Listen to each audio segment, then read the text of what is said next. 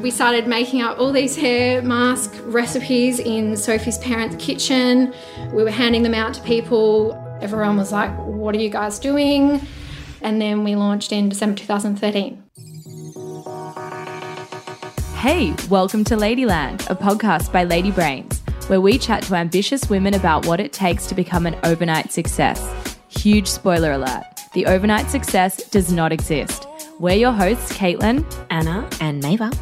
Now get comfy, fellow Lady Brains, and ride with us to Ladyland.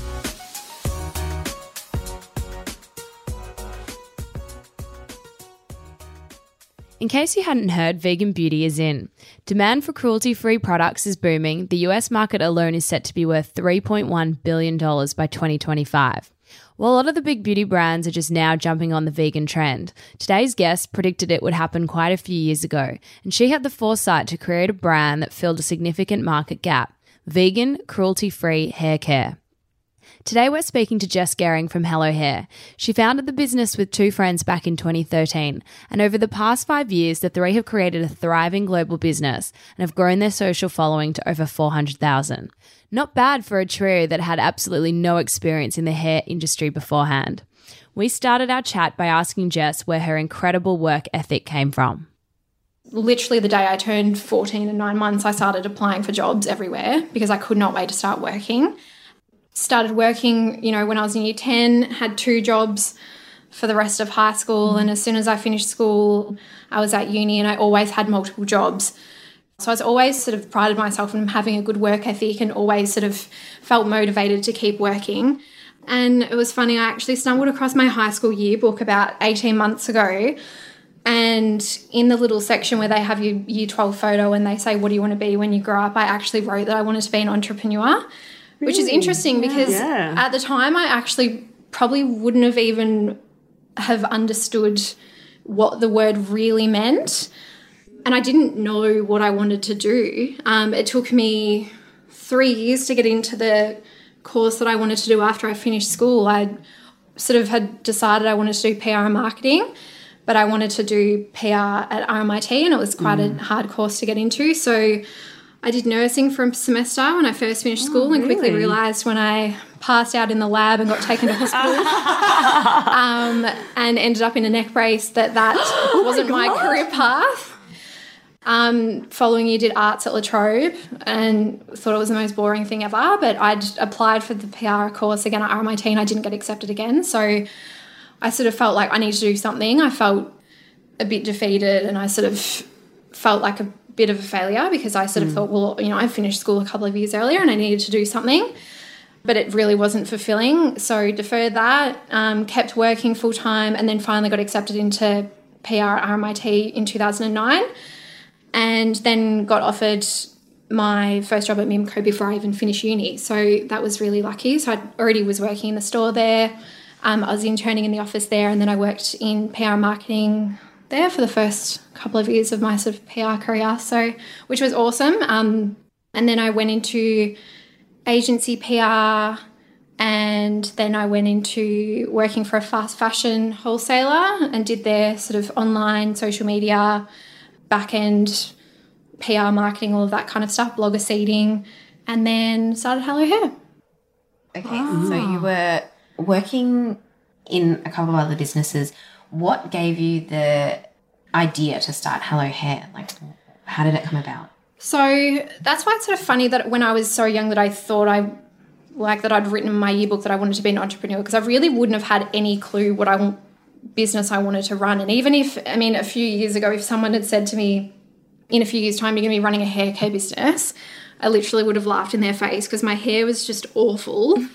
And anyone that has known me for many years can confirm that I literally had like a little blonde, snapped off like peroxide mullet. So my hair wasn't aspirational by any means. But then I'm like, maybe that was part of my journey. Like I really had to have really awful hair to then sort of transform, then really know what it was like to have bad hair and then sort of inspire all these other girls to sort of transform their hair.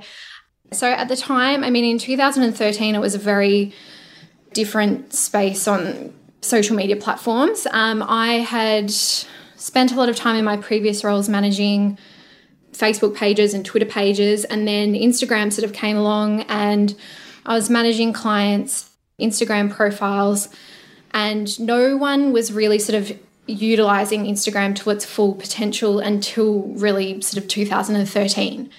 And then I started thinking, well, it's a free platform, it's all visual, it's got so much potential. It was, it had amazing reach, but it was different to Facebook, because Facebook, you were spammed with all of your friends and your cousins, uncles, brothers, neighbour that you had on there, and all these sort of businesses you were subscribed to. So there was just so much content. But Instagram, you were only seeing posts from people that you were following, and we sort of thought this is a perfect platform to launch a business. We used to go to Bali and get these hair cream baths that they offer in a lot of the spas over there, and a lot of girls would have got them, and your hair feels amazing afterwards. And so once Jade and I were in Bali, and we sort of were like, what is this product and why can't you get it in Australia? So we looked into it. I ended up ordering it from eBay in Thailand. It's like a great product in terms of making your hair feel amazing, but it's just full of crap, basically. And so we both had quite blonde peroxided hair. We were like, this isn't doing anything for us. We'd been going into the hair salons and getting basin treatments that were costing $75 at a time. They were only leaving them in for a couple of minutes and then washing them out, and you sort of feel like this isn't doing anything for me. And then we sort of thinking, well, why can't we create a natural alternative? There was just nothing out there. And by this stage, we'd thought about this idea. We'd brought Sophie into the mix. Sophie and I knew each other because she was my osteopath. Sophie came into the picture with a lot of business knowledge, which Jade and I didn't have, because Sophie had started her own business before. She was a few years older than us. Her dad owns his own business. So we all sort of brought different skill sets to the table. Jade had worked as a PA before. She was, had amazing organisational skills. She was looking after all the operational side. I sort of thought, well, I can do all the social media and the PR and the marketing sort of side. So we sort of had this idea for this product, and we were like, how do you literally just make a hair product and just take it to market? And now when we think back, we're like, literally, how did we do that in this? In the space of 3 months, we started Googling, essential oils that are amazing for hair, that had really great restorative properties, things that could be used on all hair types. Everything had to be natural. We wanted it to be vegan, cruelty-free. We thought, if we're launching a business in this social media space, it really needs to encompass all of those things, because people are becoming so much more conscious now about beauty products and what they're putting into their body. And it's obviously quite a young demographic as well that we were targeting. So we thought this product needs to be aesthetically pleasing. It needs to photograph well if it's going to be on social media, because Instagram's somewhere where your customers end up doing a lot of your marketing for you, because they get the product, they post it on their page. That in turn brings more people to your page, because people sort of see, oh, what's so-and-so got their hands on? I've never seen this before. So we wanted to create something unique, and we put the hair mask into the sort of pouch packaging that it's in, because we wanted to solve a postage issue. Because we actually, when we started the business, we didn't have the money to be able to be buying bulk packs of Australia Post satchels to send this one hair mask in. So we thought, if we create it in this really unique pouch design, then we can actually send it as a larger letter. So it's ended up being quite ironic that then all these larger companies have copied our packaging when they've been selling the product in bricks and mortar stores, because if we had the choice, we would have put it in a bottle to begin with. But we sort of created this packaging trend, which was pretty cool. But, once again, we sort of thought, how do you find packaging? So we just Googled it, and we started making up all these hair mask recipes in Sophie's parents' kitchen. We were handing them out to people. We were getting them to try this product. Everyone was like, what are you guys doing? And then we, in the space of 3.5 months, created this product that we were really happy with, found a supplier. We're literally cooking up batches of this hair mask every weekend, and then we launched in December 2013. So it all happened really fast. So in developing the formula, you guys were doing that in your kitchen, and then you took your developed formula to a supplier and got them to replicate that? How did that process work? Yeah, so at the start we had because the biggest issue was that we thought, if we're using all these natural ingredients, then it needs to be a stable formula, basically.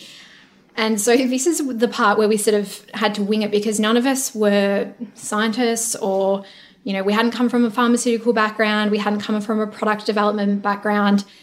Sophie somehow had just developed this hair mask with the right combination of all the ingredients that we wanted to put in there, where it was a creamy consistency. And I mean, because it is natural, it does change consistency when it is in varying temperatures.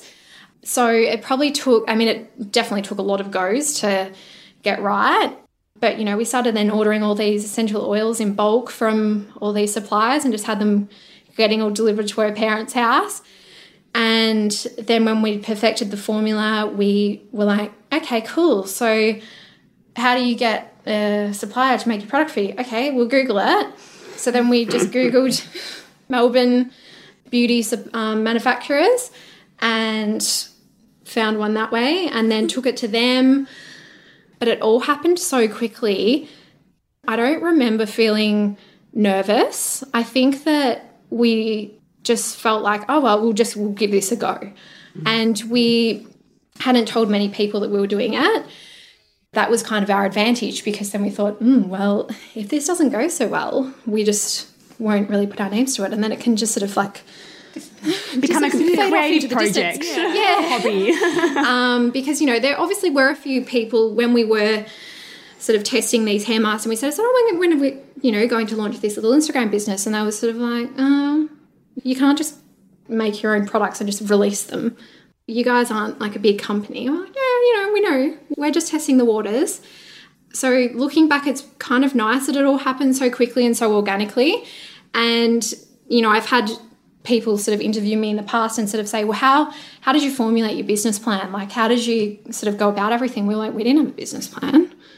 We launched in the space of 3 months with one single product that was retailing for $15. And, I built the website that we have on Shopify from my laptop, in my bedroom. I'd had no, coding experience. I was literally just, watching videos on YouTube about sort of, how to make things look pretty on the website from the back end.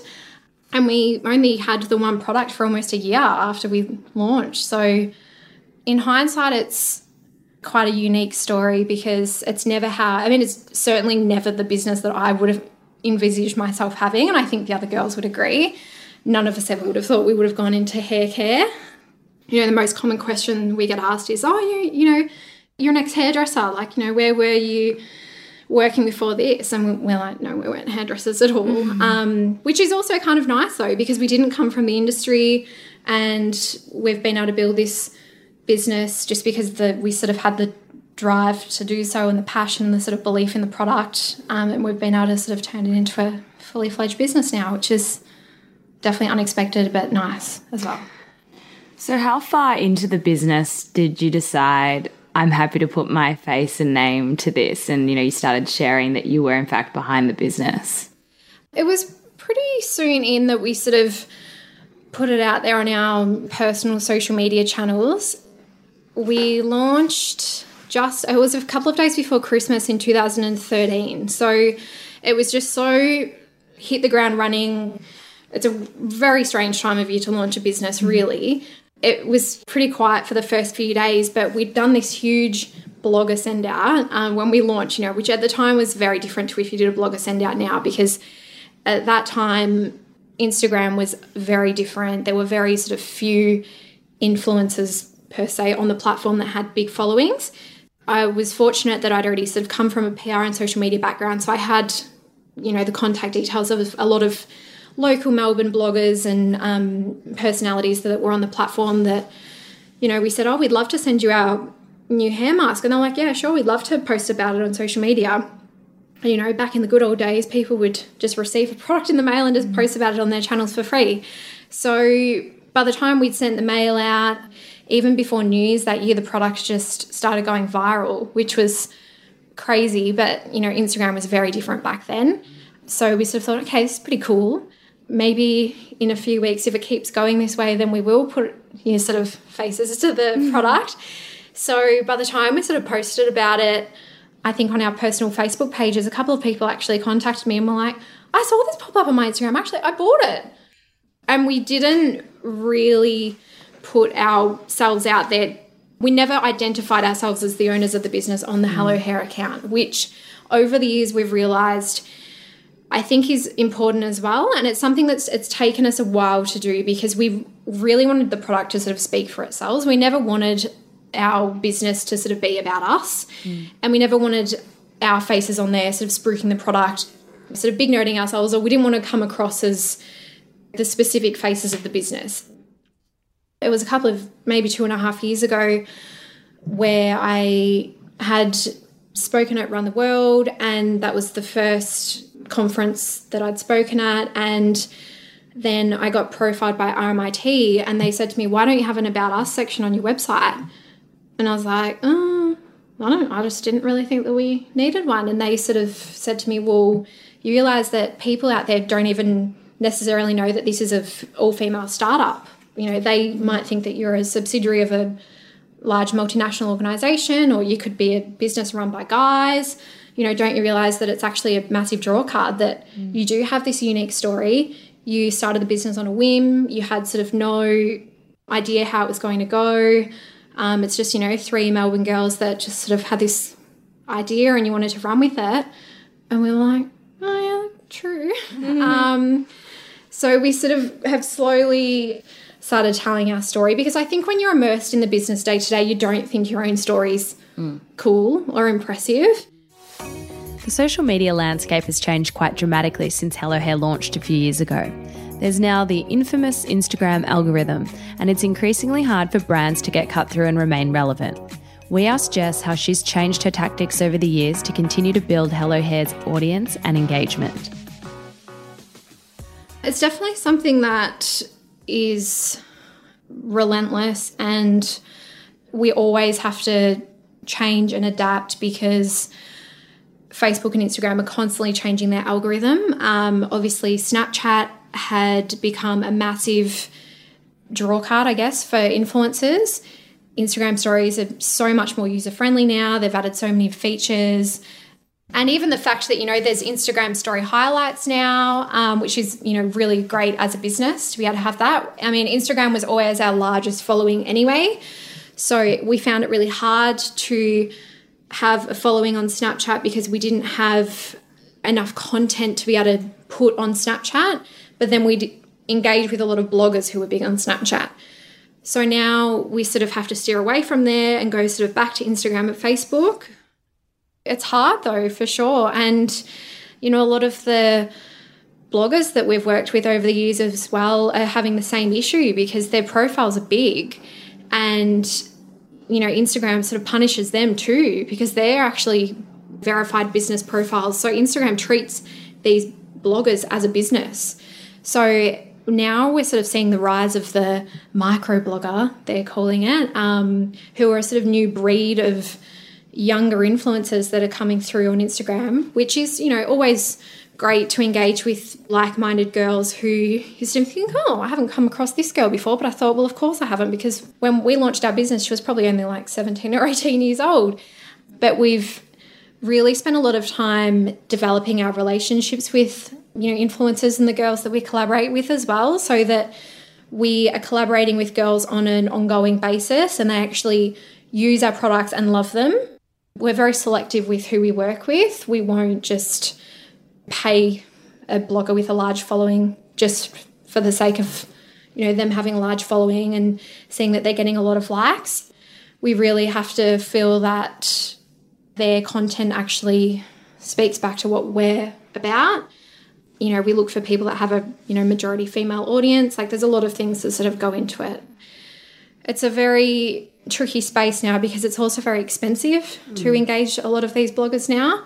And some of them totally understand because they actually create really great content, especially video content, which performs really well for us on our channels. But we've actually seen a lot of influencers over the years become a little bit greedy with what they charge. So tell me about it. So it's quite time consuming trawling through all these platforms, finding these, like-minded beauty bloggers, mummy bloggers, fitness bloggers, just girls on there who create really beautiful content, really, and formulating ongoing relationships with them so that then it works both ways, basically. It's never ending, really. It's such a funny space because I think so many indie brands started the trend of using these bloggers and influencers, and then once the giant multinationals caught on, they have money rather than their relationship building skills. Absolutely. So they throw all this money at these influencers and set precedents for how much they get paid, and that trickles down to everybody. And then so, you know, we've actually sort of lost ongoing partnerships with bloggers that we've worked with for some time because they'll say, oh, well, so-and-so's offered us this amount of money for an ongoing partnership. And, you know, that we can't compete with these huge brands. We're never going to be able to.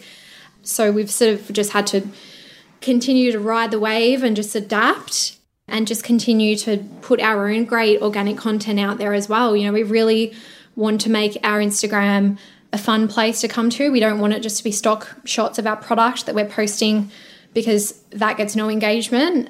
You know, that's boring. People have seen our products pop up on their feeds thousands of times, literally. So we spend a lot of time finding hair memes. You know, the memes are what do the best on our page out of all of our posts. But, you know, really beautiful shots of hair. We collaborate with different hairdressers. We love to share photos of hair, you know, from salons that we're stocked in, you know, braid tutorials, braid videos, just content that everyone can sort of relate to. Whether, you know, you've got one kind of hair type or another, you can come to our account and get some kind of hair inspo. So in those early days, like in the first sort of 12 to 18 months that you were building your business, was there ever a moment where you were like, I'm not sure if this is the right idea. I'm not sure whether we can do it. Like, did you ever doubt yourself or the business's potential? Surprisingly, not in the beginning. It probably was at the 18-month mark. We'd released 2 different variations of our hair treatments, but we had 2 products that were, you know, one was $15, one was $18, and we were able to continue this business for, you know, over 18 months with these 2 products. We moved into our office in South Yarra. You know, when we look back, we're like, we actually did pretty well considering we didn't have a full product range by any means. We then started developing our shampoo and conditioner with our manufacturer here in Melbourne. And that's when we realised that it's not all fun and games, and we thought this is going to take a really long time. We thought it was going to be fun and easy to develop shampoo and conditioner because we had really specific needs. We wanted it to be obviously cruelty-free, vegan-friendly, it had to be free from parabens, sulfates, silicones, formaldehydes. You know, we wanted it to be as clean as possible, but basically the cleaner a product is, the harder it is to stabilise. It's a very sort of slow testing process. We were sort of never happy with the formulas, and we sort of started thinking, oh my God, how are we going to really sustain the longevity of the business? We'd started telling our customers, yeah, we've got this shampoo and conditioner coming and it's going to be awesome and it's going to be perfect to use in conjunction with our treatments. And it was frustrating because all of our customers were emailing us saying, when are you going to release a shampoo and conditioner? Well, you know, in the meantime, what shampoo and conditioner should I be using in conjunction with your treatment? So we were having to direct them to other brands, which seemed wrong to us. And it was frustrating because customers that would then say, oh, well, you told me a year ago that you were releasing a shampoo and conditioner. We're like, yeah, we are.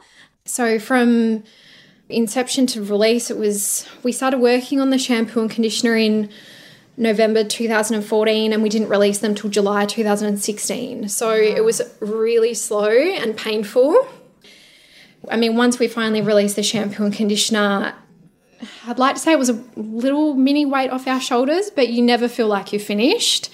We'd released a few different hair accessories within that time. So we had a growing product range, but I mean, as soon as we released the shampoo and conditioner, we were literally like, okay, right, on to the next thing.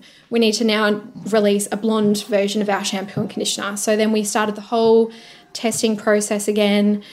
You know, that took another almost 18 months. And then we started working on our lash and brow enhancer, which also took 18 months. So every single product has been a serious work in progress. It's been nice to always have had things in the pipeline. It's just that we haven't obviously been able to grow as fast as what we would have liked to. But then I think that our customers, well, most of them, I think, would appreciate the fact that we've actually taken so long to develop everything, because it is natural but also high performing, and we weren't going to compromise on the ingredients that we're going to put in there just to rush a product out to market, which we have seen a lot of other, I will say, copycats do, who have come up and sort of tried to undercut us on social media platforms, which happens, and that was to be expected. So yeah, it's been slow, but it's sort of nice that at least we've grown the business organically as well. Up until this week, actually, we're out of stock of our blonde shampoo and conditioner, and we'd been out of stock for about 6 weeks, which is the longest time that we've been out of stock of any product, and it was so stressful. It was an interesting learning experience because customers were really wanting to get their hands on the product, and we didn't realise that there was going to be such a demand for it while it was out of stock, because it's obviously not our regular shampoo and conditioner, and it's more of a niche product because it really is only for people with blonde or grey hair or white hair or sort of, balayage ombre hair. But the amount of inquiries we had and the amount of people saying, oh, I'm so devastated, I just went to buy the shampoo and conditioner and it's gone. We were like, oh my God, please don't go elsewhere. So that's the first time that we've really had to create a hype while it was out of stock. Once again, we didn't know when the order was going to arrive. So we absolutely hyped that restock to the max, and it worked really well, and customers were over the moon. And we made sure that we let all of our stockists know and all of our customers know, and have really just probably overshared it on our Instagram stories. But it's a lot of trial and error, and it's a lot of realising what our customers want and what they're looking for from us as a business.